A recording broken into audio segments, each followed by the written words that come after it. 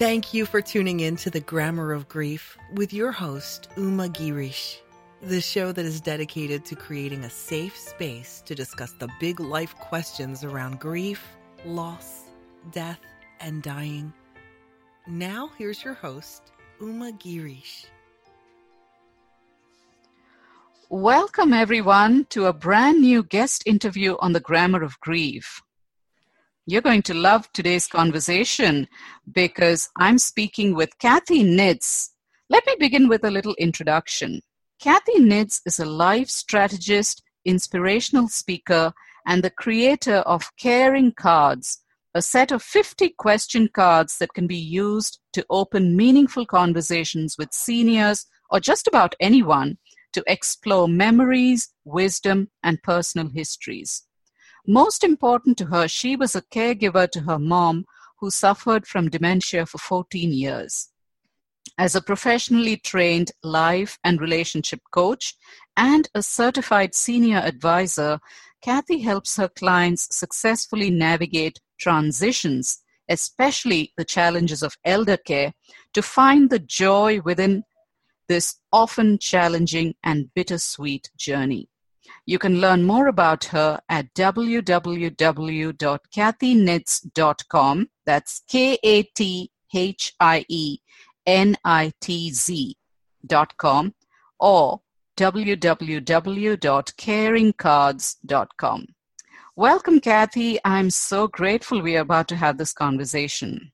Oh, thank you, Uma. It's an honor to be with you today. I really appreciate the opportunity, and I'm excited to have a chat. Wonderful. Well, as you know, this is my 9th year working in the senior industry, and let me just say I absolutely love your caring cards. I use them with my seniors. The questions there are absolutely wonderful, and we just end up having a good discussion. They tell me stories and anecdotes. So anyone who's listening, I just want you to know that this is an invaluable resource. If you have elderly parents, you work in a senior care facility of some kind, or you just want to use it as an icebreaker. So if I were you, I'd head over at the end of this conversation to www.caringcards.com. Buy yourself a deck. It's absolutely marvelous. So I just wanted to put that out there before we began our conversation. So, Kathie, your mother had been declining for 14 years before she passed. What was it like for you to be with her dementia all those years? Yes, Uma, it was. She moved out here to be near me 14 years ago. And when she first came out, there was just a slight amount of dementia. And then, of course, it progressed through the years. And I really learned that so much of being with someone with dementia really transcends words. You know, our energy is easily sensed by them. And so often, I don't know, it was just a very meaningful connection. We oftentimes try to fill the space. I watch people talking and trying to do and push through the visits. But I really learned to set my intention to just be open and loving and expansive and calm. And that really worked. That really worked with her. And I guess that's easier when the patient is open to receiving. You know, how some people who have dementia can be really difficult to handle. That's true. That's true. And yet I felt like when I allowed myself to sort of be in the moment and let my feelings wash over me, as you know, in every moment with someone with dementia, it can be different. When I focused on my mom and when I focused on what I knew she liked or what I knew worked, which could be different in every moment, and same thing, sensed her and what transcended words coming back from her, it really set me up for success. So my point being that if I pushed my agenda or if I corrected or if I did a lot of the things I did at the beginning, some of the hiccups that I had at the beginning, they could easily set her off quickly and take her down a different path. And so I think that we actually have a lot better opportunity to set the tone based on the way we show up and how we approach things. So what you're saying is we have more control of the energy in the exchange than we often realize. I think so. For instance, I can just give you a quick funny story just to show how differently things can be. Earlier on in my mom's dementia, she would get very anxious when I was going to leave. So I really learned to say things like, I love you, have a good lunch, and I'll see you soon, not to say goodbye, because when I would say goodbye, she would get very upset. Well, one time my husband was with me, and he's a jokester with my mom, and I had said my usual, enjoy your lunch, I'll see you soon. And he leaned forward in front of her and sort of very, in a funny, dramatic way said, Doreen, we're leaving. We'll see you later. And she went, you're what? You're leaving? You're just going to leave me here like a lump? And the whole thing started. Exactly. And we laughed so hard because it just showed how different the approach was. When I confidently said, I love you, have a great lunch, I'll see you soon, she was happy. But the minute she heard those words, so be mindful of what you say, the way you say it. And I especially found that transitions of coming and going were really the key times with them. But that was a funny moment. Right. Now, I know from conversations we've had before that you and your mom had a very close relationship. So what was the experience like of witnessing her passing? I've been a hospice volunteer for many years, and I've sat with the dying.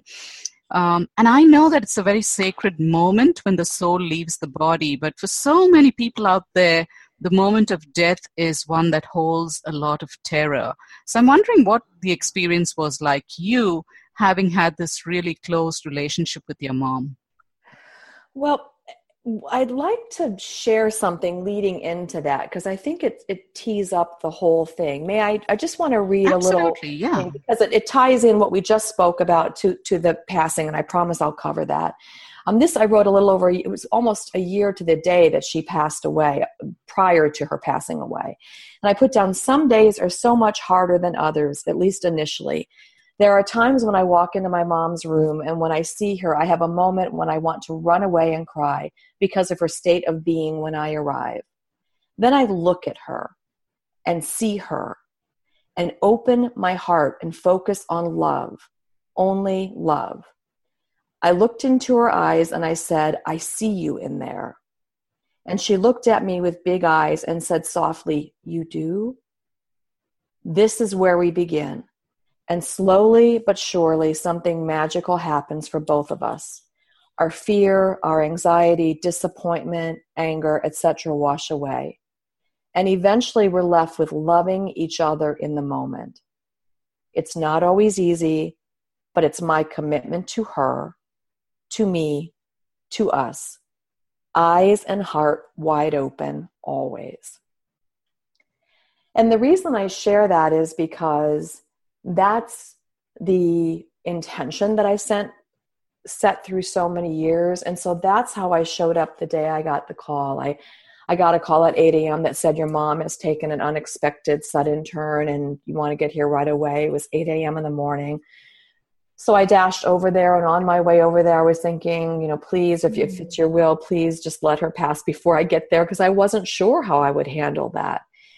And when I got to her door, it references back to what I just said, which is eyes and heart wide open and just showing up with love. So I thought, whatever happens, I've loved her through all of this, and I'm going to love her including this.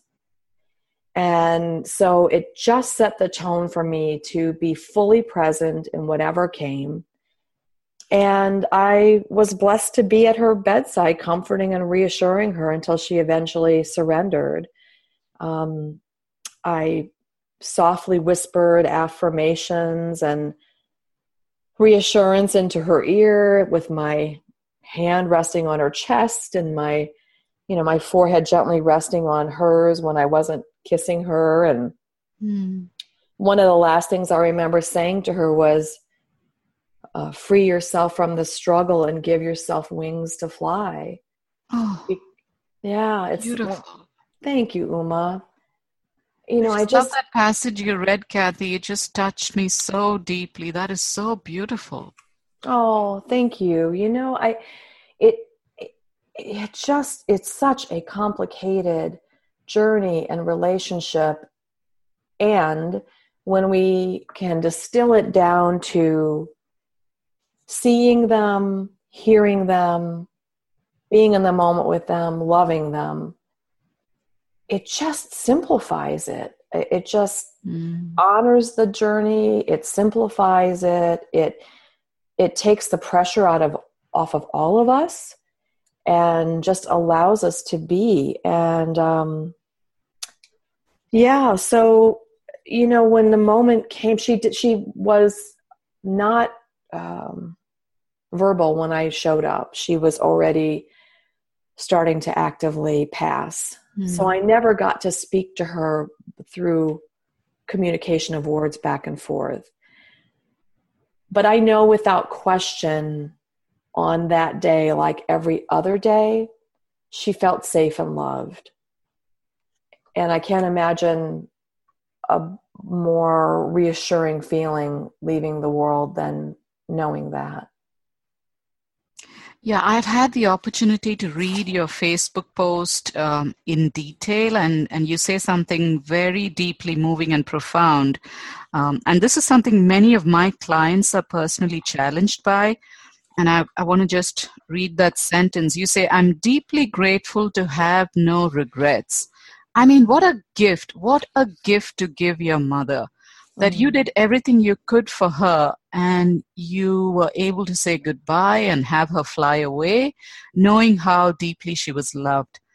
So I guess my question to you is, what might you say to someone who has a difficult relationship with a parent? Not everyone has had the good fortune of being in a relationship that's nurturing and kind. And yet, sometimes the burden of caregiving falls upon their shoulders. So how do they navigate that difficult terrain? Well, I'll tell you a little secret that our relationship was very complicated and often emotionally draining up until the point that she moved out to be near me. It was, circumstances brought her. And I always say when she arrived, in addition to her luggage, we were both carrying a lot of baggage. And it's true. And for 2 years, with the best of my intentions, I now realize I failed her miserably in many ways. We stepped on each other's toes, we ruffled each other's feathers, we butted heads. I mean, all those things that can happen. And what happened for me, which is why, you and I are both so committed to helping this population of caregivers and people navigating elder care, was taking, my life coach's training changed me, but my relationships coach's training transformed my life, and it transformed the way I showed up for my mom. It just helped me communicate more effectively and embrace her perspective.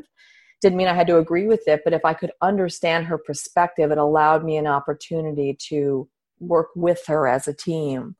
And it really just allowed me to see her more dimensionally. So as I became more compassionate, I started to remember more of the rest of my life, not the more contentious parts, but maybe parts that were more playful in childhood, or it made me see her more dimensionally. And that was the first key to really helping me be able to show up this way with more love and understanding. So I think for your listeners, the things that they can do is to seek out certainly the information that you share and to listen to the people you interview, because I think so many of us have been on this journey and have learned by trial and error what works. And I think the other thing is just to allow your loved one and yourself to be human and to slow down and to just, just be more loving and compassionate with yourself as well. Yeah, I really hear what you're saying because my father was an alcoholic, and for many years we struggled in our relationship with each other, and he in relationship with me, my siblings, my mother. And so when he finally went to AA and sobered up, we began to build and bond our relationship all over again. And eventually he had a very difficult transition in the sense that he suffered a head injury after an accident. And then for 18 years after that, he was in and out of hospitals. But I remember that through that period of his dementia and his eventual decline, there was nothing but love. It felt like very much like what you're saying. There was just love. And I remember the last moments of his life, the day before he passed away, all four of us siblings were at his bedside. We held hands and we sang to him. And that was such a beautiful moment. I remember we were crying and singing all at the same time. And these were songs we had sung as a family together. So these were songs he had taught us. Oh, and so it just, beautiful. Yeah, it just felt like such a precious moment. These were sacred chants and, songs with spiritual meaning. And we just sat there, held hands and sang to him. I'm sure he heard us. But what I'm trying to get across to our listeners is that no matter how rocky the relationship, I think when it comes to a place where you become the parent and they become the child, we do have the opportunity and the choice to open our hearts and serve. I think in that moment, a lot of it can be cleansed and a lot of the unfinished business can be resolved. I think so too. And if I might, I have a couple of random thoughts that came through that really reinforce this. The one thing I'd like to add about the child and parent relationship is that they may exhibit childlike behavior, but they're still the parent. And there is that misconception of that they're not capable or they're not, and when my mom passed, she was 89 years old. And even though she would exhibit very childlike behavior, I always remembered she was my 89-year-old mother and I was the daughter. But what I would always say is we're two women in the moment doing the best we can. So that's when I just would remember that we're doing the best we can in each moment, that we're a team. She always loved that. Like I could always see her kind of, puff up her chest and sort of like, yeah, we're in this together. And I think sometimes that's where we as the children go wrong a little bit, is that we kind of start trampling over them to sort of push things forward that we think is best. So I think that that's an important step. And I also thought about when you were saying about your father and your early on relationship, one of the quotes that helped me so significantly was forgiveness frees the forgiver. And I think and I wish I could attribute it to someone, I don't have it in front of me, but that was one that I thought of often, Uma, because it's a two-way forgiveness. That's also what I said to my mom when she was passing, forgive me if there's anything I've ever done that hurt you. Because I just think it's okay to say that. And so by forgiving my mom, her humanness and the ways that she failed me, it allowed me to forgive myself for the ways that I failed myself or my mom. And it just allowed me to, again, like open my heart and be more loving. And it doesn't happen overnight. It happens with guidance and reinforcement. But that was a huge one for me as well. Oh, that's beautiful, Kathie. So do you feel her presence now that she's no longer in a physical body? I do, without questions. It just actually, that question gives me goosebumps because some of it, I expected to somehow be connected to her. A few thoughts on that. The first thing was I was stunned. Like when she passed, I remembered saying, now I know how it ends. Like that's part of the relief that came to me. I knew what she endured and I knew what she was spared. And then I thought of her sort of unencumbered by all the challenges, both she was confined to a wheelchair and also her dementia. And several ways, we both loved nature, and every chance I had, I would bundle her up and take her outside. So I feel her through nature. I especially feel her, I often say to my husband, I feel like the sky is hugging me. I just feel this greater presence around me. I often find feathers in my path. And I really, truly believe those are little gifts and messages from my mom. I've had some beautiful dreams about her, not a lot, but one, my father passed when I was 22 years old. So, 30 plus years ago. And one dream, she came to me and she was so excited because she told me that she had found Daddy and brought him back to me. And it was so beautiful because he'd been gone so long and I was just a young girl when he passed that it was like her going up there, she had been able to reunite us. And it was just lovely. So those are a few of the ways that I do feel her presence. And I think the other thing that really surprised me, Uma, was, maybe this happened for you as well, was I had learned to be so in the moment with her that when she passed, I was stunned by the whole of her life flooding back to me and the whole of our journey flooding back to me. That really took me by surprise. And I think that does happen. You're right. Because in that moment of loss, I think we go back to, who was this person who brought me into this earthly existence, and what's the journey we've been on? So I totally resonate with that. Right. Because, when we're in the moment and we're trying to help this person navigate this very tender place in their lives and to tend to our own spirits as well and be kind and loving to each other in it, that it gets very sort of small. And so to have it all of a sudden become expansive was this really like, wow, we've been on a long journey together. And now I know how it ends. Right. My younger sister Maya and I were the ones who cared for both my parents until 2008 when my husband and daughter and I moved to the States.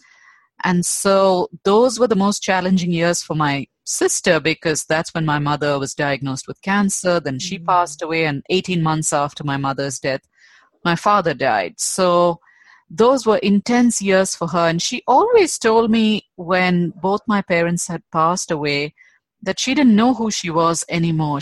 Her identity had been so wrapped up in the caregiving role and everything that goes with it, that she suddenly found herself in the middle of this huge void. So how do you deal with the void after being your mother's caregiver for so many years? It was interesting. At first, I really just gave myself space to grieve. I didn't rush it or I didn't push it away. I just let myself feel what I needed to feel. Everybody would often ask me, how are you doing? And I'd often answer, I don't know, which I thought was also giving myself space. I didn't need to name it or put a happy face on or not do it. I didn't know how I was doing. And then initially I, put my favorite jammies on and tea and, did a lot of kind of cozying in. It was winter time. But from there, I think I'm fortunate because part of my journey with my mom was capturing moments with her. So she was very funny and had a great sense of humor. And she would always have these little, I called them Dosi, D-O-S-I isms, because that was her nickname, Dosi isms.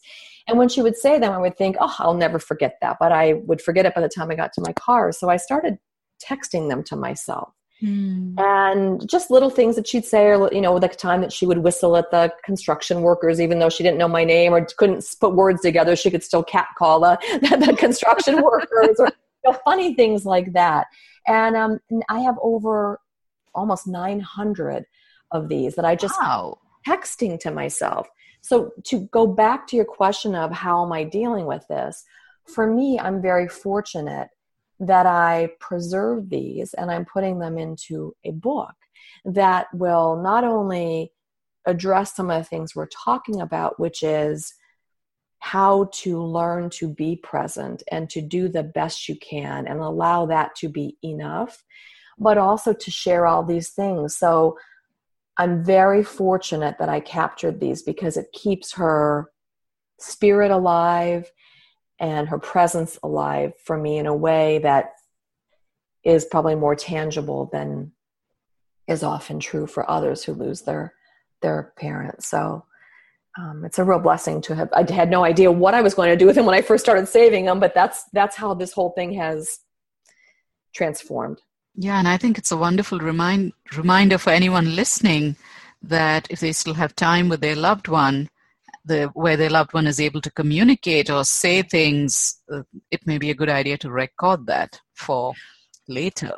Well, it's true. And even getting back to just the caring card concept, whether it's the caring cards or using your own questions, for instance, one of them in the pack, I mean, my mom was my test pilot. She was my inspiration and my test person for it. And one of them was, how do you know when someone loves you? And she said, well, that's easy. You feel it. Yeah. And I said, what does it feel like? And she said, it's warm and soft. Sweet. Oh. And I said, well, that is what it feels like. And I wouldn't have that response and that memory with me if I hadn't moved beyond the custodial conversations of, when's your haircut? When's this? I'll be back. How about this? When's your doctor's appointment? It can all become so custodial that it's nice to, as you say, just speak to your loved one, and if they're able to, and capture those moments. Right. So I work with women who are grieving a loss, whether it's the death of a loved one, the end of a relationship, or whether they're watching a parent die, or they've lost a dream and are feeling kind of rudderless and unfocused in the world. Now, many of these women who come to me for sessions, they are dealing with guilt. A lot of it has to do with the fact that they didn't do enough for the person they were caring for, or somehow they failed them or made decisions that weren't right or the best ones for them. And the other piece of it is that many of them struggle with self-care. They give all of their energy to the person they're caring for or have cared for, that they've forgotten how to look after themselves. What's your best advice for someone who's in a caregiving role? So I think in those roles, Uma, there's so much free-floating stress because we're trying to do everything 100% all the time. So some of the quick sort of things that pop into my mind are, first of all, when you were saying they deal with guilt about that they didn't do enough. And I think it's so important to manage your expectations of what's possible for you. So I think the best way I can put it is, if the doing comes from a place of pure intention. So for instance, if you, it's all woven together, so forgive me, but it's like the struggle with self-care often comes from trying to do everything for the other person all the time. Mm. And so if we can learn to manage those expectations and say, this is what I can give, and this feels right. So for me, for instance, I had certain days and times that I knew that were my mom's optimum. So when I went there, of course, it was not an in-home. She was, being cared for in a nursing community. When I was there 1,000%. And when I wasn't, I allowed myself to trust that she was cared for and that I could be away from it and take care of the other parts of my life. For the people who are 24 hours in it and don't feel like they do enough, that's really important for them to manage those expectations and know that they don't have to fulfill every role. Mm. So they're often so reluctant to let go of control because they feel like it's their role. But your primary role is that person's daughter or son or, wife or husband. And then there are duties that need to happen, but they don't all have to fall on you. So I can't encourage people enough to really separate out and say, this is my mom. This is what I can do from a place of pure intention. And who can help me with these other things that need to be done for my loved one's care? I hope that comes together as a cohesive thought. But that to me is what comes foremost first. I think that's great advice, Kathie. I love what you said about managing expectations. I think we've bought into this idea that somehow we can control everything in our lives and somebody else's life, and that's simply not true. Mm-hmm. So just be aware that you do the best you can with what you have and what you know, and what you don't know, well, you don't know and you can't do it. So I think that's a really good piece of advice. So we have about a couple of minutes before we wind up here. Are there any last thoughts that you'd like to share with the listeners? Anything that you want to leave them with? Well, just quickly, if I might, just on what we were just talking about, one thing that helped me was, we plan for birthdays and, weddings and all kinds of things and create visions and plans, but we don't plan and have a vision for caregiving. So I go back to that whole from a place of pure intention. When I knew what I wanted my mom's life to look like, I wanted her to feel safe, loved, and supported. When I used those and what I knew she liked, it helped me make choices efficiently and quickly and guilt-free. So I highly recommend that know your loved one. Like I knew my mom loved sunshine, so I knew to get her in a room with a big window, or I knew to take her outside. Know what feeds them, but also know what feeds you. And then you combine those two things to create something that nurtures both of you. So I just wanted to add that on. And, the biggest thing I always say, Uma, is every care recipient is different. Every caregiver is different. So every caregiver journey is different. And we're so quick to read things and compare and think that there's a right way to do it. But I just can't emphasize enough knowing your loved one, knowing yourself, opening your heart, and really just showing up with love and the best of intentions. I mean, I tear up every time I say it, but it's just a deep truth to just let yourself and everyone around you be human and come from a place of love. Oh, I love that, Kathie. I just feel that the journey you've been on has given you so much, and you are so generous in the way you travel everywhere and speak and share your truths and your wisdom. So I'm very, very grateful that we had this conversation. I'm sure the listeners are making notes and taking away so much that they can practically implement in their own lives. And for those of you who'd like to connect more with Kathie, let me remind you of her websites. You can go to kathienitz.com, KATHIENITZ, or caringcards.com. Thank you again, Kathie, for coming on the Grammar of Grief. I'm so delighted we had this conversation. Oh, it's been an honor, Uma, and I appreciate everything that you do. And thank you very much for the opportunity. I'm very grateful. Absolutely. So listeners, as we get ready to say goodbye, I just want to remind you that my transformational memoir, which tells the story of how my mother in India passed away after I moved to the States and how that shifted everything, just about everything in my life. That book is called Losing Amma, Finding Home, a memoir about love, loss, and life's detours. And you can find it on Amazon. You can buy it for your Kindle or a print version. Both are available on Amazon. So thank you so much for joining us today. I hope you'll share the Grammar of Grief with people you know, your community, your friends, your family members. Let's get the word out, because so many people need this information. People are struggling for ideas and inspiration, things that they can implement so that they can heal and grow and be better and whole in their own lives. So thank you again for being with us, and I will see you next week.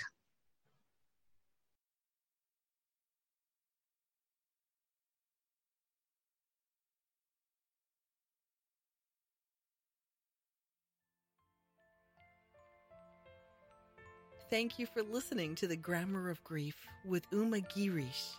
If you enjoyed the program, please leave a review and rating on iTunes. Connect with Uma at www.umagirish.com.